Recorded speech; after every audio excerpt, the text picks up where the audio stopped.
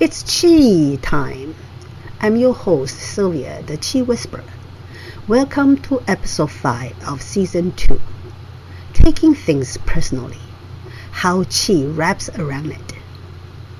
How often in a day we feel sad, guilty, frustrated, upset from reacting to what someone said, something we read, what we saw on social media, what's in the news, because we took things personally. Taking things personally is an instant response that is influenced by our state of mind. An anticipation of being targeted leads us to focus and pick out information to fit into the narrative we're rehearsed in our mind.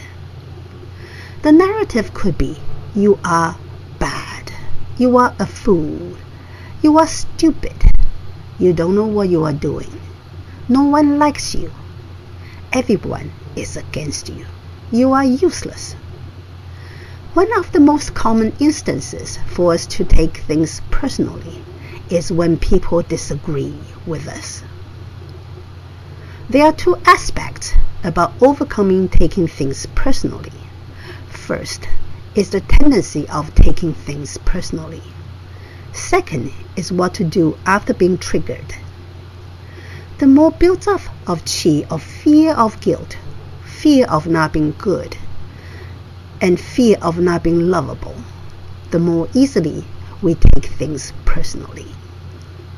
The build-up initially comes from intergenerational trauma that we inherited, then reinforced by unresolved trauma in our life.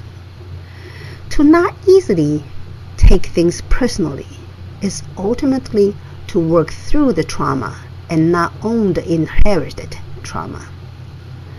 This is a long process, and in the meantime, we still take things personally. The Chi healing approach is to work on our response when we take things personally. This will also help us to heal our perspective and feelings about ourselves. Taking things personally is the narrative in our brain driven by the fear mentioned above. For the brain to change the narrative for good, the brain needs convincing evidence. This can be achieved by a 5-step process. Recognize, acknowledge, feel, fact, feel. RAFFF.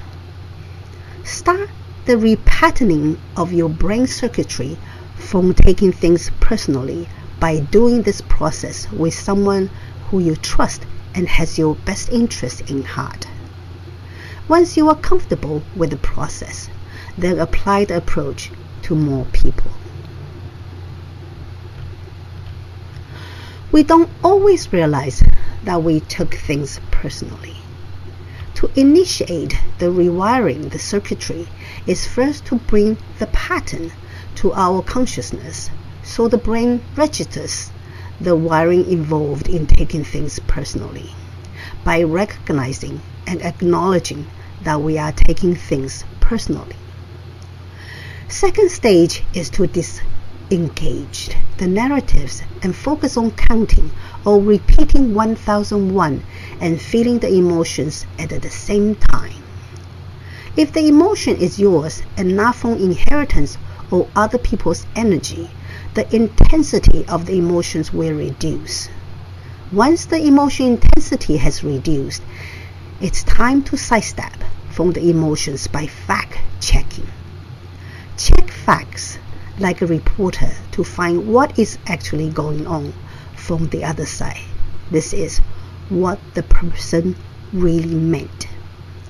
With a different perspective after fact-checking, feeling the emotion again, especially when it's clarified that the statement is not about you. Even as seemingly insignificant as taking things personally, it may have a tremendous impact on our lives. It can change our life trajectory. Simple comment from a parent about the child being an angry child will stun the perception of the child's of himself or herself. When we take things personally, this chi of fear piles up more and more. The build-up eventually blocks our chi flow and impinge on our health, wellness, and success. On the other hand, working on breaking down the circuitry of taking things personally will help our health, wellness, and success. Our words matter. If we notice that someone takes our words personally, reach out and clarify without being defensive.